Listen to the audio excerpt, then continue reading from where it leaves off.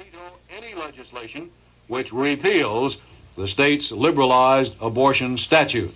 This note from our WR community calendar: a 7-member Brooklyn congressional delegation will be the guest of the Brooklyn College student body for a forum on the Indochina War at the Gershwin Center, Campus Road and Hillow Place, near the Flatbush Nostrand Junction in Brooklyn. Forum is open to the public. That's the latest from the WR Newsroom. Lester Smith reporting. Over WOR New York, your station for news as it happens. I'll be back with another 15 minutes of news at 11 o'clock. Coming up, Gene Shepard.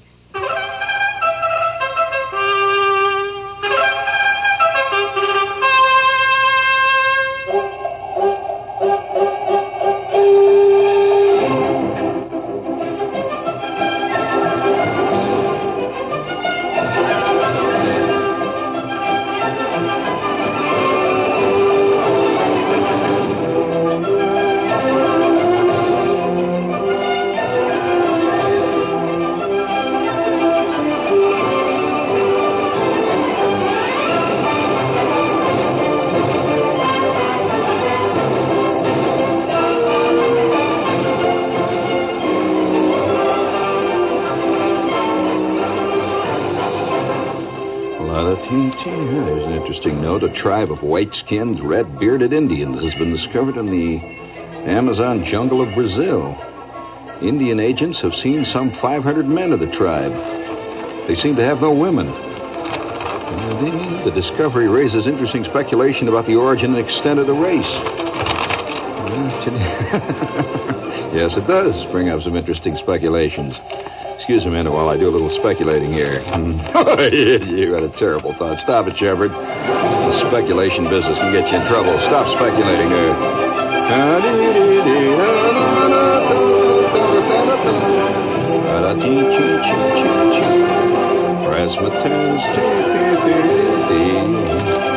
What a gallimaufry. George.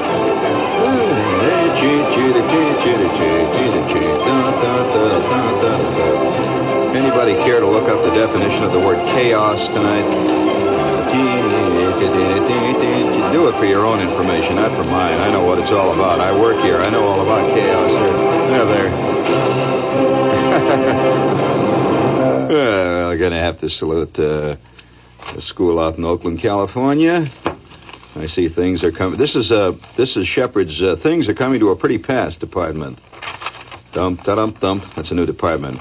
It's a little note here from Oakland, California, McClymonds High School, where attendance has been, quote, very sporadic, is now going to reward perfect attendance at school with trading stamps. Kids that come to school will get trading stamps now.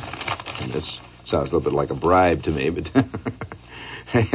Lewis Jones, principal of this school, which has an enrollment of 870, said they'll get 100 stamps a week for perfect attendance and a semester bonus of 500 stamps. You know what I'm looking forward to eventually? Some labor sharpie. I'll make a prediction. I see it in the cards. Some labor sharpie is going to decide that there's one great group in America that is not organized. School kids. He's going to organize them into locals, and they're going to demand bonuses. They're going to be striking for more. Because eventually, I think kids will be paid to go to school. This is the beginning of it, right here. After all, stamps are money. You can trade them in for can't you trade them in for money, really? I think you can, yeah. So, And in fact, there are over, at the last count, something like 250 churches in the country that now give green stamps to people who come and, make their peace with the Lord. The Lord is giving green stamps now for anybody who wants to, get down there and on your knees. And really, would you please, Herbert, bring it on a little bit? We'd like to salute this. Yeah. Oh, I won't do nothing till I get paid. I won't do nothing. I gotta get paid. I want my dough. I want nothing but dough. I want credit for what I do. Yeah, well, guys are getting paid for everything these days. It's particularly happening in school. A couple of weeks ago, we noted that one school already is giving credit now for mid-semester vacation. Did you see that one? Yeah, true. If you take a Caribbean cruise in your mid-semester vacation, like, in the middle of the winter there, you get special credits for that. That's called life experience. And when you're roistering around in the bars in the Caribbean, of course, you're investigating life to its fullest. And this has been carried on. We have another school here that's just checked in, and now they're giving credit for football. Now, that doesn't mean for playing football or anything like that. You just go to this place where the lecturers are football coaches, and they lecture to you on, football, like they show plays of last week's game. And according to one guy that wrote to me, who took the course, he says, well, you sit around, you look at movies of games, like the NFL Game of the Week and that kind of stuff. You ask questions, such questions as, how come Joe Namath didn't call a punt on that third down play there? It seems like he should have punted. And the coach, who's the teacher, says he gives his answer to that. And then the next student gets up and says, typical insightful thing. He'll get up and say a thing like, I heard Kurt Gowdy on a radio the other day say that Joe Namath is a bum. What do you think of that, Coach? And you get 2 credits for that. You can get 1 or 2 units of credit for attending this course, and they also supply you with free Gatorade while you're attending. So that's the truth. He says they gave us Gatorade and various other rival things. So things are moving on. I kind of like that. We have a note here from a girl type. She says, I will be 13 in a couple of weeks. I enjoy your show.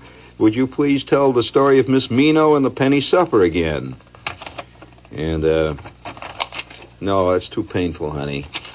I don't think I'll tell the story of Miss Mino and the Penny Supper. If you didn't hear it the first time, you've missed it. There's so much in life. And we have one more note here we'd like to carry out. Kind of like the idea of giving people green stamps for doing things which, it should be, kind of a groovy thing to go to school. But, I think the day will come when people will demand payment for doing almost anything in life. Guy goes out and plays golf, he'll demand green stamps from the golf course. I mean, after all, he is playing golf. He's spending all that time on that grass and walking around hitting them balls. That's kind of silly right there. A guy should get something for it. Agree with that, Herb? I suspect ultimately pupils will be given credit for watching television. Spend enough hours there. If you clock enough hours watching, reruns of Smokey the Bear. What's that? The Yogi. Yeah, it's Yogi the Bear there, right? He's smarter than the average what? I'll ask you a trivia question. Who does Yogi continually insist that he is smarter than? You please write that down in 2 words or less, and we'll give you credit for that. That's a 3-credit question there. It's we're giving you a deep and meaningful lessons in American society. For those of you who are label fans, I'm a great label fan myself. I've read many labels. One of my favorite labels is the label for this breakfast cereal. I never miss reading it. It's an exciting label on the back of a box of cereal. Have you seen this Swiss cereal? This Firmaguli or Fimigelli or Funaguli or whatever that stuff is, It's that stuff. It's the kind of stuff like they give to rabbits and stuff. It's kind of a funny thing. It's a health food. You've seen it? You ever read the label on the back of it? It's exciting. About how Dr. Berman Muesli discovered that. Very exciting. And I love to read that one. And then there's another one that I like to read. I read labels. Many times I'll go to the supermarket just to stand around and read. There's some great labels coming out these days. You know that there's a laxative cereal now. And it's called Uncle Sam. And shows the stars and stripes on it. And it's a laxative.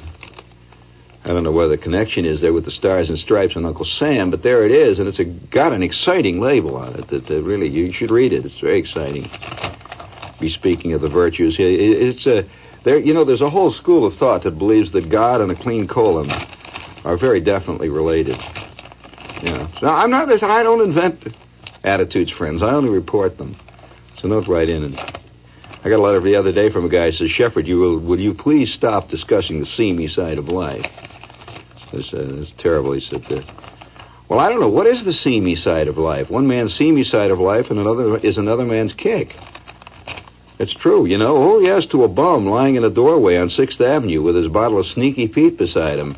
And his shoe, just fell off and sitting there yelling and hollering at other people. Now, that may be the seamy side of life to you, but to the bum, that's life. It ain't a seamy side of life. He's knocked his 3rd bottle of Sneaky Pete down the hatch there. That's not seamy. What's seamy, schmeamy?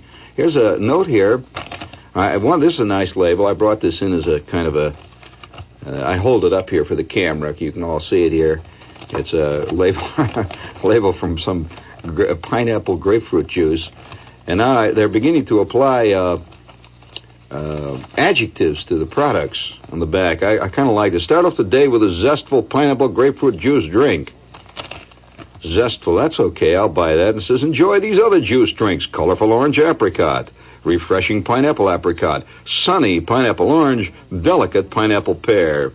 Shake well, serve chilled. A little vodka doesn't hurt them either. They don't say that on the label, but they imply that, because if you really want that stuff to be zestful, friends, you got to lace it with something. Otherwise, it just lays there, like any old great pineapple cranberry juice does. It has a tendency to do that. I don't know why I'm the victim of this kind of thing, and now we've arrived at the subject of tonight's show. Would you please bring it on, Herb? A little more music there. Subject of tonight's show. Yeah.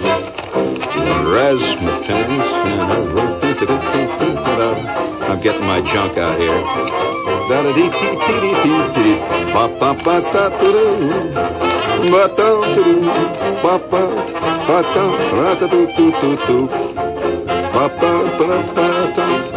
Get off. Thank you, Herbert. That was real good. A terrible record. Reset that, will you please, my friend?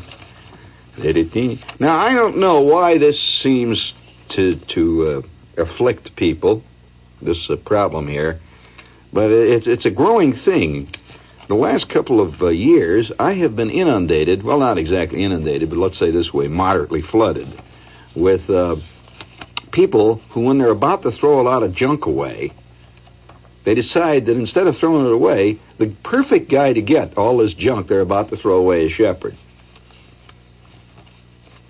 Do I affect you that way, Herb? When you're down in the basement and about to throw out a lot of old tires and junk, you say, "Oh, well, don't throw it out. Send it to Shepherd."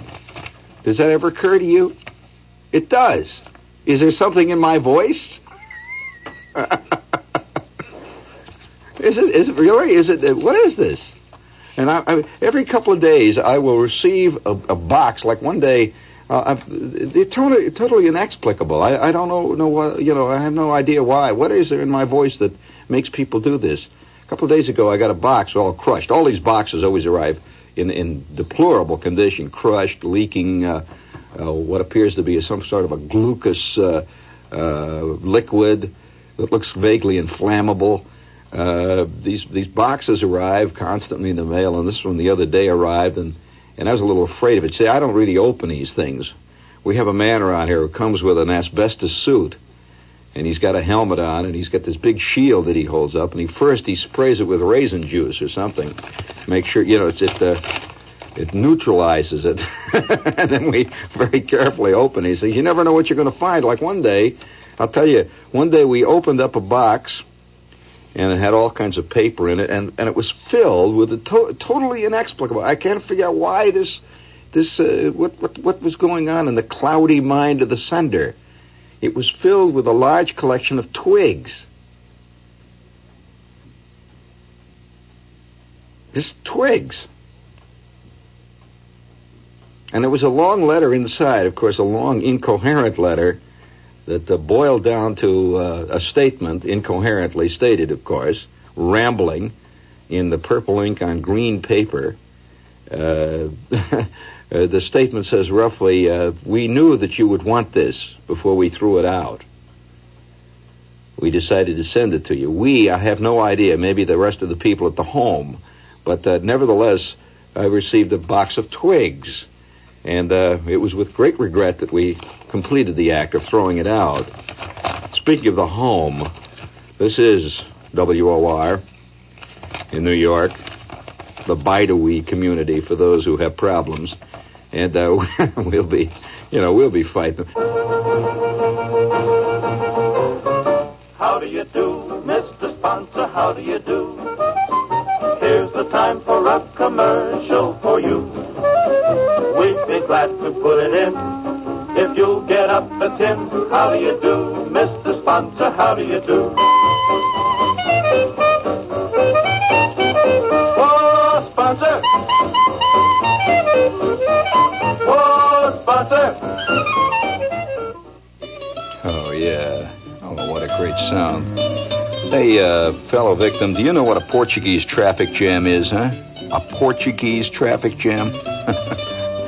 I wish it was a great joke, but it's when you're driving along the beautiful country roads in Portugal, and you got to stop for a man and his ox cart to cross the road. And that's really true, though. It sounds like a gag, but it's true. And that's how things are, really, in Portugal. And TAP, the Intercontinental Airline of Portugal, has the perfect way for you to see this great country. On their Fly and Drive tour of Portugal for only $341. Remember this, $341, that's not much, including round-trip economy airfare and a car. It's the most exciting way to see Portugal. Just drive north to the fishing villages and the wine country, west to the castle country, or south to the fantastic golden beaches of the Algarve. And in fact, the tour even includes accommodations in the Algarve or Estoril and the picturesque city of Chaves. So call your travel agent or TAP at 421-421-8500 for complete details. And enjoy TAP's 2-week fly and drive that includes a car tour of Portugal for only $341. It's a beautiful country, no matter which way you turn.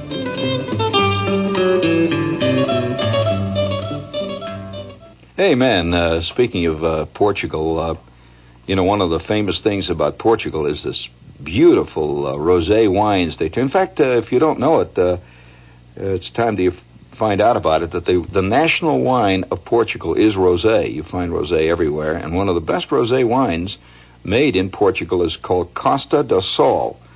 Costa do Sol, Costadosol. It's a vintage rosé, and it's only produced in vintage years, and it's bottled and aged until the flavor is just right.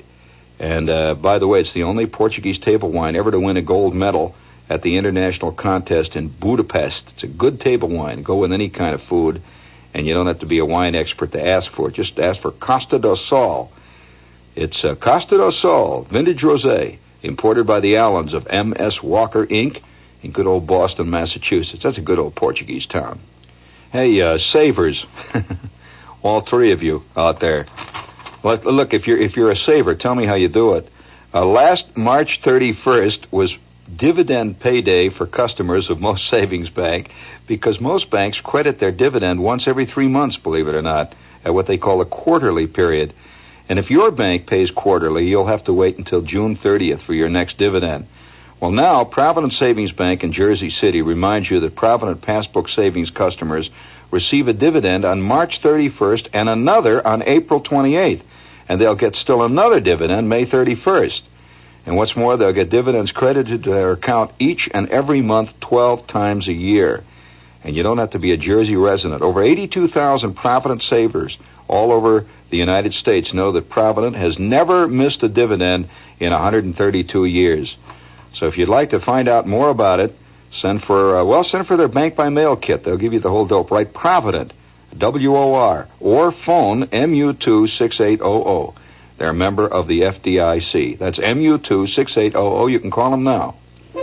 Oh, man, listen to those bugles at General Tire's original equipment tire sale on the glass-belted Jumbo 780. If you own a compact, an intermediate, or a standard-sized car, you can get this long-mileage glass-belted tire for only $25.50 in your choice of a lot of tire sizes. So mount your glass-belted Jumbo 780 tires today. Hurry. The sale ends Saturday, May 13th. That's at the home of the big red General Tire G, your one-stop car care headquarters. So get on down there fast. New generation of Generals. Yeah. Have you ever seen these joke joints where you buy things like a little plastic stuff that you put under the coffee table. Looks like the dog dropped by there. You've seen these places where they sell practical jokes, sneezing powders and all that jazz. Well, one of the oldest of all these is an exploding cigar. Looks like any other cigar. The guy lights it up, and the next thing you know, pow, no eyebrows, What a great joke. George. Well, I actually saw it happen one day. I was at this, it was a kind of a sales meeting, a lot of official guys sitting around, and there was a suicidal friend of mine who was a salesman who was always, he was actually self-destructive, suicidal types. And he gave to the vice president in charge of sales after the usual bourgeois that went on with the presentation of our new big season that was going to really revolutionize the communications industry and galvanize the audience into indescribable fits of ecstasy. You know the usual thing. They finished this thing, and he's sitting there, and he lights up a cigar, and then he turns to the manager of the sales department. He says, "Oh, listen, Charlie, how about a cigar? To celebrate." And Charlie takes the cigar, and he didn't light it. That's the worst part of it. He just sat there, and he was making a point. He's talking to other people. Sales managers are always making points, like, well, I'll tell you this, I tell you, CBS is running scared. There's no question about it. We got NBC on the ropes. And I was talking to JB the other day, this jazz, and he's waving a cigar around like this. He's making a point. You see, he's waving it like a pencil. And my friend turns to me and says, "Hey, that's an exploding cigar. I got it down in that joint in the 6th Avenue joint there where we bought the sneezing powder the other day. You remember that?" "Oh, no." I said, oh no, not here. You can't grab the cigar away from the guy. And so he's waving it. He says, "And I'll tell you this, another thing." He says, "If we ain't number one by next November, my name ain't Charlie Applewhite. By George, I'll tell you, we got a lineup." And he's waving a cigar like this. Well, he's waving it towards a bunch of guys that are sitting on the other side of the table. One of them says, hey, Bill, you mind if I had, are you going to smoke that cigar?" And I got a sick feeling. Oh, no. It was one of the sponsors. He says, "You're going to smoke that cigar?" And, of course, instantly being a sales manager, whatever a client wants, he gets. If a client would come in, and say, "Hey, give me your left shoe." By George, there ain't a salesman alive that wouldn't reach down and take off his shoe, and if possible, kiss it. So the client says, "Hey, you going to smoke that cigar?" He says, I left my cigars back in the office. With that, the sales manager says, "Yeah, of course. You don't mind. Yeah, of course. Take the cigar." Oh, my. Well, this particular client was a horse's you-know-what from the word go anyway. As many of them often turn out to be. So he takes the cigar, and he very carefully peels off the cellophane. It was wrapped. It looked like any other regular cigar. In fact, it was a real cigar, like a famous name brand cigar, but it had a little bomb in it, apparently. So by that time, I sat back. I'm ready to just watch it. There's a certain time in your life and certain incidents in your life when things are going so bad. When they really have gone to hell so bad that you just sit back and enjoy it.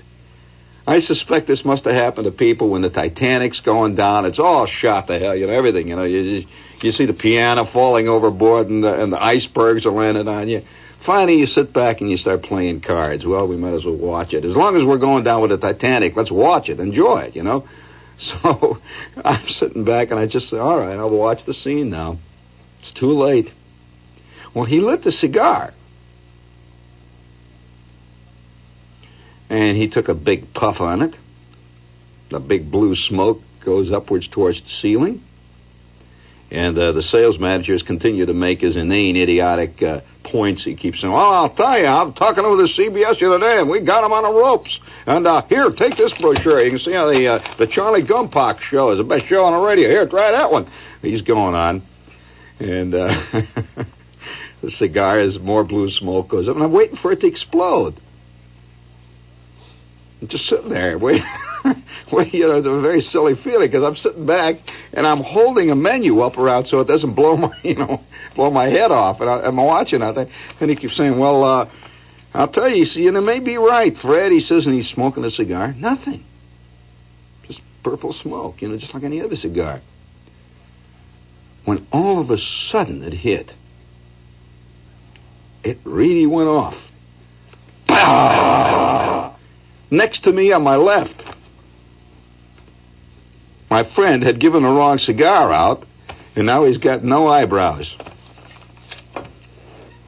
I looked around, and the air is full of celery and people screaming and little old ladies, running around with their dresses on fire and everything. I looked around.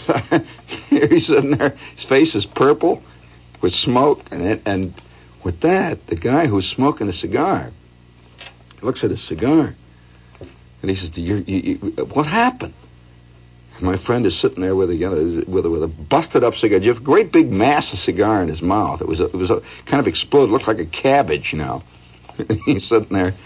He says, "Oh, he's really bugged." He got mad now. Remember, he's mad. His own cigar blew up, and he is mad. And he takes the cigar and he throws it down on the carpet. Was smoldering. Throws it down like that, and his eyebrows are all burning and everything else. He's really bugged. And he got up and he walked out, apparently heading towards the John because his tie was on fire. And the guy says to the other guy, the head salesman, he turns to the client who's now smoking the real cigar, and he said, I wonder about Charlie sometimes. He said, he's got strange tastes. They didn't put it together. They did not realize what had occurred. And to this day, that salesman, by the way, is still working for us. He's very chastened. A very quiet man these days. He doesn't say much. Of course, we also had another one. Did I tell you about? I don't want to tell you about the rubber bath mat, do I? That story. You know that story, don't you? I've told that story 50 times on the air. Some of the most embarrassing moments I've had in my life have been around salesmen. I don't know what it is with salesmen. Yeah. Have you ever gone to a sales convention? You ever been to a convention where there's nothing but salesmen? If you think American Legion conventions are something else, you ought to go to a sales convention one time. With the bags of water out the window and the shock sticks and the big buttons that light up and the jokes and the things you have in your hand that are buzzers when you shake hands with guys. Salesmen just generally tend to drift towards that stuff. I don't know what it is in the salesman's mind, but I one day I'm walking down the street. I might as well tell you the story. I don't know why I'm telling it to you, but I will. I'm walking down the street minding my own business. I had just come to New York, and I figured, New York people are very official people. And they look so official. They wear Chesterfields and all that stuff, And I came to know very impressed by New York and New York official types. And I was only at the station a few weeks. And I'm walking along 6th Avenue, and I meet this very official-looking salesman, the kind who always has a little aura around him, a kind of a vaguely purple aura of martinis and expense account lunches, and he once in a while makes veiled references to he's going to spend the weekend on the boat, that kind of stuff. Very impressive type, and he has a Homburg hat, and he has this beautiful Chesterfield coat and silver hair and all. And I'm walking along the street, and I see him up there, and I try to cross the street to get away from him because I don't know what to say when I'm with people like that. The kind who, if the brakes had fallen right, could have been the vice president of the country, that kind of stuff. So he caught my eye. I couldn't get away. And he said, "Oh, hello, how are you? You're, you got that new show. How are you?" And I said, "Hello, sir." And he said, yeah, good to see you. Where are you heading? I said, well, I couldn't tell him I'm on my way to the chock full of nuts for my afternoon brownie. You can't do that. So I said, I'm going out for a bite to eat. Yes. He said, well, come on with me. I'm going on a couple of clients. Come on, we're going to lunch. On my way. Let's go. And so I joined in with him. You can't put him down. And it's a true story, in case you're interested. This is a true story. And he is standing, looking, when I ran into him, he's looking in this shop. There's a shop right here. If you go just north on 6th Avenue, north of 42nd Street, you get into the true shoddy porno district. You know that district along there? Adults only, 8mm shows, in color, live, all that jazz. Back issues of those magazines, fellas. And you see all these people with sort of pasty faces and those goofy-looking gray overcoats skulking in and out, and they stand there by the hour and look at these magazines. You've seen these places. Well, in the middle of all these places is this joint where they sell practical jokes. They sell things like sneezing powder and they whoopee cushions and all that. And my friend is standing there looking in the window with his Homburg hat on. Very official-looking type. Well, I ordinarily don't spend much time looking in these windows, but here he is, so I have to wait while he's doing it. If I says, hey, he says, come on in. Oh, I want to get come on, it won't be a second. And I can tell he's a little bit bagged. So we go into this joint. Have you ever been in one of these places? And you see all the guys buying false mustaches and exploding cigars and sneezing powder and all that. And some people come in and buy it by the case. You wonder what the hell kind of lives they lead. So, and they have all kinds of joke books like 10,000 Laughs, L-A-F-F-S, be the hit of your party and stuff. So they have a big case full of these things. And my friend now, with his Homburg hat and his fancy Chesterfield coat, says, hey, fella, I want one of them, out there in the window. I want one of the big ones, I want the pink ones. And instantly, the guy behind the counter, a sleazy-looking, rat-faced individual, immediately scurries behind the counter, and he brings out one of the most obscene objects I've ever seen in my life. It was made out of sponge rubber. And it was a bath mat. It was a bath mat. It was made out of sponge rubber, and it was about 3 feet by 4 feet, a big bath mat. And I can only say that it consisted of a large collection of, how can I put it delicately? What one of the most prominent features of the center fold-out of Playboy. You know what this is, Well, here was a bath mat consisting of about 45 of them strung together and in natural, true-to-life color. I mean, tremendous. It looked like a field of cantaloupes is what it looked like. And it's a bath mat. And my friend has just bought one. He says, George, this is going to be great. We're having a party of the guys Saturday and put this in the bath. Great. And I've always wanted to run around after I took a shower in a whole field of these. Hi, George. Well, here they are, the tremendous. And they're in full color. So my friend buys it. And the guy, the rat-faced individual, this Charlie Ferret, behind the counter, he wraps it up in this butcher paper. They wrapped it in pink paper. You know how butcher paper looks? Sort of a pinkish-looking paper. And he rolled it up and wrapped it in this butcher paper and tied it with string.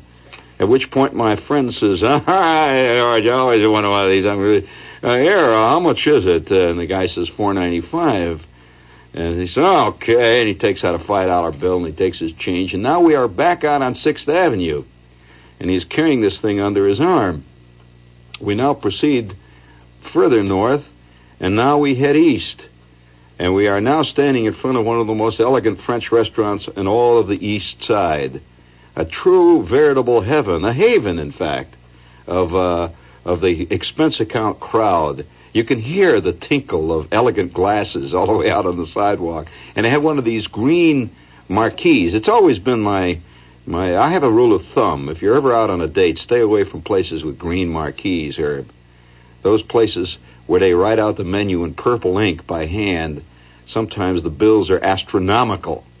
Quite often the food is unpalatable, but the bills are always staggering. And girls who like to go to places like that never look at the other side of the menu, where the numbers are written down. And so, no, they don't even know what those numbers mean. So, when you sit down at a menu, do you look at the food that's there, or do you quickly look down the list of the numbers first? And then make your choice? Right, George?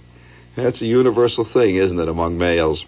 But, we now go into this place, and it's dark. It's plush. Oh, it's the kind of place that's got velvet on the walls and old El Greco prints, and you can just taste elegance and well-being and affluence and expensive cards. You could hear the clatter of happy credit cards going on in the background. And, of course, my friend, who spends all his life in that atmosphere, most salesmen do here in New York, he knew everybody right. Oh, Charlie, hi! And guys, you could see these shifting figures in the darkness. They're all sort of scoffing away at their almondine, and they're drinking their elegant wines, and the waiters are scurrying back and forth. And he goes up to this girl who is in the check room, that little tiny check room there, see, and he takes off his Chesterfield, and he takes off the Homburg hat, and there I am, I take off my Robert Hall special, and I hand it over there, and I try to straighten up my tie as best I can, and the girl is looking out, and she knows him very well. See, she says, Monsieur, it's so good to see you. And he says, hello, baby, and he reaches out and he tweaks her. He had a thing on that particular part of the anatomy, and she staggers back a little. She's used to that. She has a couple of fake ones now. She just hands out from the tweak. So, they got handles on them for tweaking. So, with that, he hands her this package. He said, I'll take care of this. Just put it up there on the top there. So she puts it up with all the briefcases and stuff. She doesn't know what's in it. She puts it up there. And we go into the room to eat. And now I'm sitting at a round table with all these people. And this is my first official luncheon. I have not even been on any of these before this. And when you're at your first official sales promo luncheon with clients, and that's in a capital, in fact, you say clients, it's more than caps. When you say the word clients, it's almost in illumined letters. The kind like monks used to do on the Bible with gold leaf and that. And so this is my first acquaintance with this thing. So we sit down, and it's very quiet, and waiters are scurrying around, and very, very exciting, because I think, now I'm here. This is New York. This is it. This is Jack Lemonville. It's the real thing. By George. And the martinis are passed around. And I was not used to having martinis at that hour of the day. And in fact, I'm a one martini a week man. That kind, see. So here it is. It's only 12:30, 1:45, and I got a martini. So I sipped the martini. Oh, boy. The martinis in this joint are masterful, to put it mildly. These are elegant martinis. Really make their point. And they're big ones. They come in big gaboons. And so I'm sipping away at the martini, and I get this thing, I just make a dent in it, and immediately they bring me another one. Oh, bring another round for the whole gang, all right? You want another one there, Fred? Yeah. Bring another round, yeah. Another round of martinis. And my friend, of course, is now about 9 sheets to the wind. And he's playing around with his lobster polonaise, and it's sort of a gloppy-looking stuff with little green flags all over it, and had a Brazilian boat that went around the side of the tureen. Very elegant dish. And he's eating this and drinking the martinis, and there's a kind of I suppose you might say it's almost a ritual. At the end of one of these long 3.5-hour luncheons, somebody has to mention business. That's in caps, too, because then it can be taken off the lunch and say, so my friend who's picking up the tab says, hey, fellas, listen, let's talk a little business here for a minute. A little business. Let's see, where's the business here today? Let's talk a little business. Hey, Fred, you got anything on your mind? Anything you want to change in your copy? Well, that's right. You're not on the air, are you? You don't have no copy. Let's assume you're on the air. You got any change your copy? All right, we'll change your copy. Okay, that's the business for today, guys, okay? Oh, it's been a great lunch. And everybody gets up. And I noticed one guy had completely disappeared. He's under the table. Nobody said anything about him. I don't know whether you ever got back to the office or not, but we are now heading through the darkness to the front. And I'm feeling very queasy.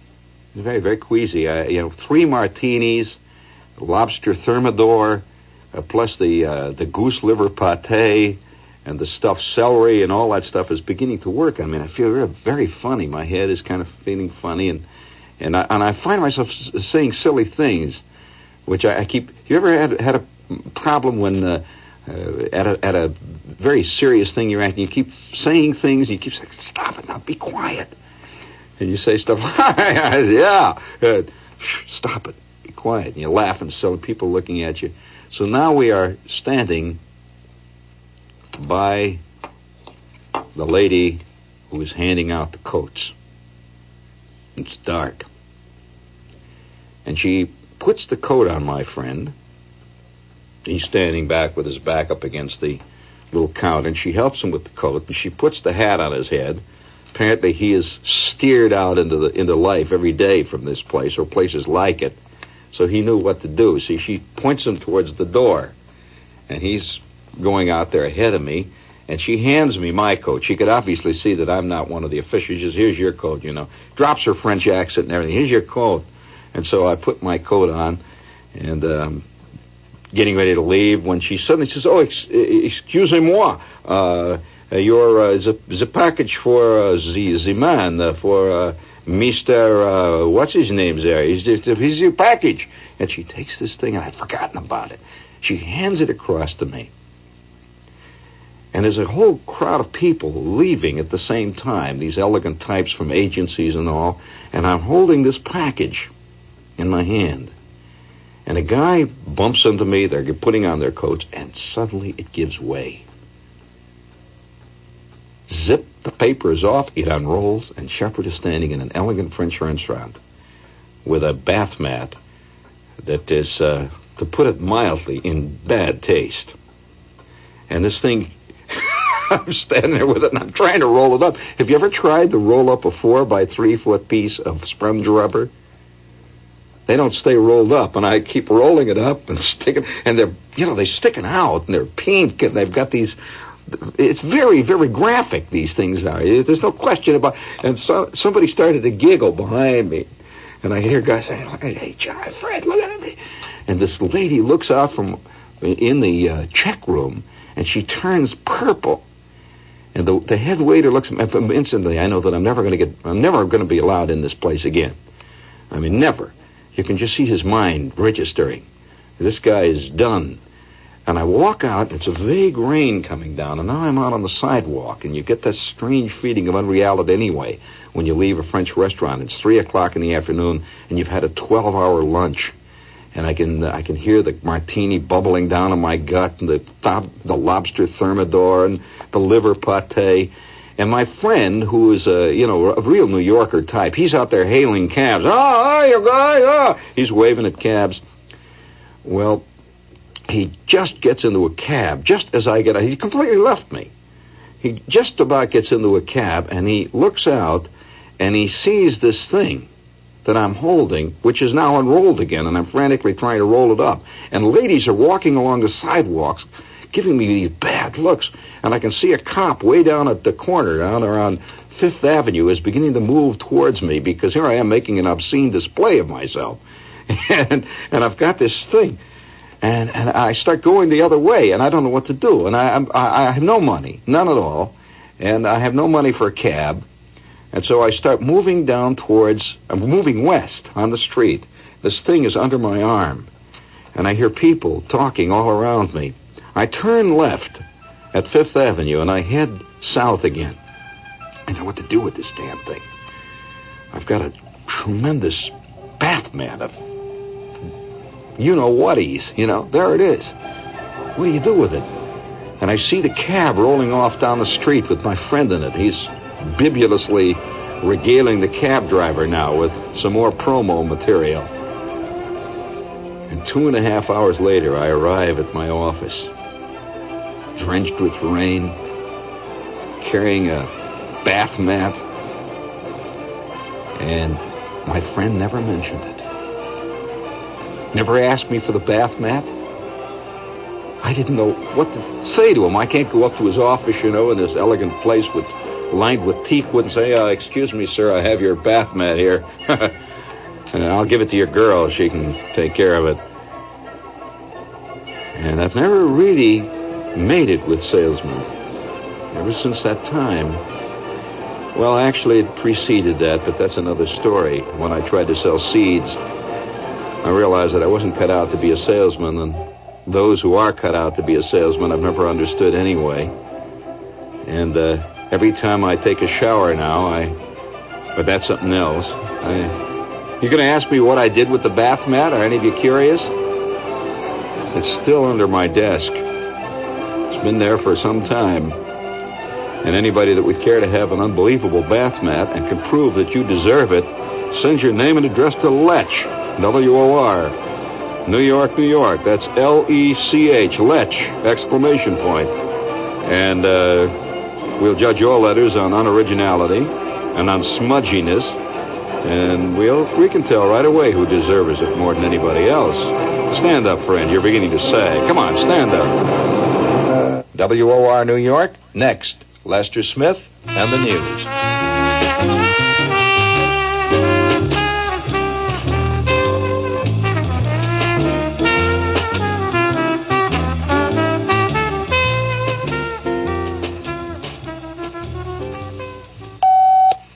This is the news in detail on the hour from the WOR newsroom. 2 airline hijackings tonight in the United States, still in progress. One apparently with an anti-American political motive. The other is for big money. In Los Angeles, a Western Airlines plane set down under control of a man believed armed with a pistol. He at first wanted the medium-range 727 jetliner to go to North Vietnam, but he changed his destination to Cuba. The aircraft took off a short time ago for Cuba, is now en route for a possible refueling stop in Dallas. The hijacker is said to have given a note to the pilot that said the skies of America will not be safe again until the United States government ceases its aggression against the people of Indochina. 65 passengers and the crew remain aboard. Only 11 persons were allowed to disembark in Los Angeles. As for the money air pirate, an unidentified man was last reported aboard an Eastern airliner as it landed tonight in New Orleans. That plane had taken off for a second time from Washington after Eastern satisfied the hijacker's demand for larger denomination bills totaling approximately $300,000. The pirate was described as well-dressed, well-spoken, and businesslike until he presented a .38 caliber revolver this morning as the plane was en route from Allentown, Pennsylvania to Washington. All the passengers were allowed to get off the Eastern Airlines plane after the first stop at Dulles Airport in Washington. The North Vietnamese attempt to capture Hue is now starting with assaults tonight on 2 South Vietnamese outposts near the old imperial capital.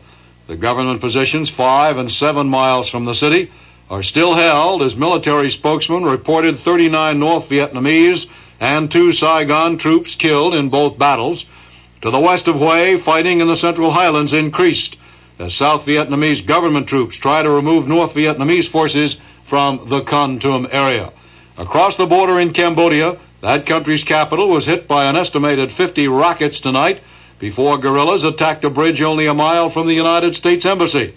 There were no American casualties as Cambodian soldiers rushed to drive back the guerrillas. By now, it's almost natural for the secret attendance of presidential advisor Dr. Henry Kissinger at negotiations with foreign diplomats. The White House acknowledged tonight that Dr. Kissinger had met secretly in Paris this past Tuesday with North Vietnam's chief negotiator, Le Duc Tho. 2 days later, the public Paris peace talks were suspended. But White House spokesman Ron Ziegler said that Kissinger's trip was not covered up at Washington's request. Rather, the North Vietnamese had urgently asked that the meeting and its agenda remain completely private. In Palermo, Sicily tonight, a police spokesman commented, "We are afraid there are no survivors." He was talking about an Alitalia jetliner that crashed this evening on a mountainside as it approached the Palermo airport on a flight from Rome. The aircraft had 108 passengers, 9 crew members. Weather in the area at the time of the crash was clear. Witnesses said the plane was in flames as it hit the mountainside. So far, no speculation on exactly what caused the Alitalia DC-8 to run into the mountain in Sicily. We'll have more news after this. This is Martha Dean. My guest Monday morning at 10:15 on WR is Gregory Peck. That'll make a good morning. It's General Tire's original equipment tire sale on the glass-belted Jumbo 780. Own a compact, intermediate, or standard-size car? You can get this long mileage glass belted tire for only $25.50 in your choice of size A7813, E or F7814, or F7815 tubeless Blackwall, plus $178, $258 federal excise tax, and a distinctive white wall tire is only $3 more. There's a tough new generation of General. There's a tough new generation of General. Mount your glass-belted Jumbo 780 tires, but hurry. The sale ends Saturday, May 13th. That's at the home of the Big Red General Tire G, your one-stop car care headquarters. In Brooklyn, see Bruce at Gannon Tire Company, 2360 Flatbush Avenue, or Steve at 6502 Bay Parkway. WOR AM radio news time in 15 seconds, 5 minutes after 11 o'clock. More news. A campaign speech today in Los Angeles from the conservative side of the Republican Party. Ohio's Representative John Ashbrook suggested that President Nixon cancel this month's summit talks in Moscow, citing the Soviet Union as North Vietnam's major arms supplier. Ashbrook said a Moscow meeting would further show the weakness of the United States in dealing with the communists if the president goes there hat in hand. Ashbrook then urged the resuming of bombing of Hanoi and Haiphong. He said that if that bombing failed to control North Vietnam's invasion of the South, at that point, as he put it, the American people have to admit that Vietnamization has not worked and admit a loss. Ashbrook is challenging the president for the GOP nomination. He claims the support of well over 20% of California Republicans, with that percentage to increase between now and the June 6th primary. Republican National Committee has formally voted to shift the site of this summer's national convention from San Diego, California to Miami Beach, Florida. The committee unanimously approved the move after receiving a report that mounting costs and threatened labor problems ruled out the California City as a convention site. However, the convention dates remain the same as originally scheduled, August 21st through August 23rd. The Democrats will also hold their convention in Miami Beach starting on July 10th. We'll have more news after this. The sun shines bright in my old Kentucky home. It's summer and everyone's gay.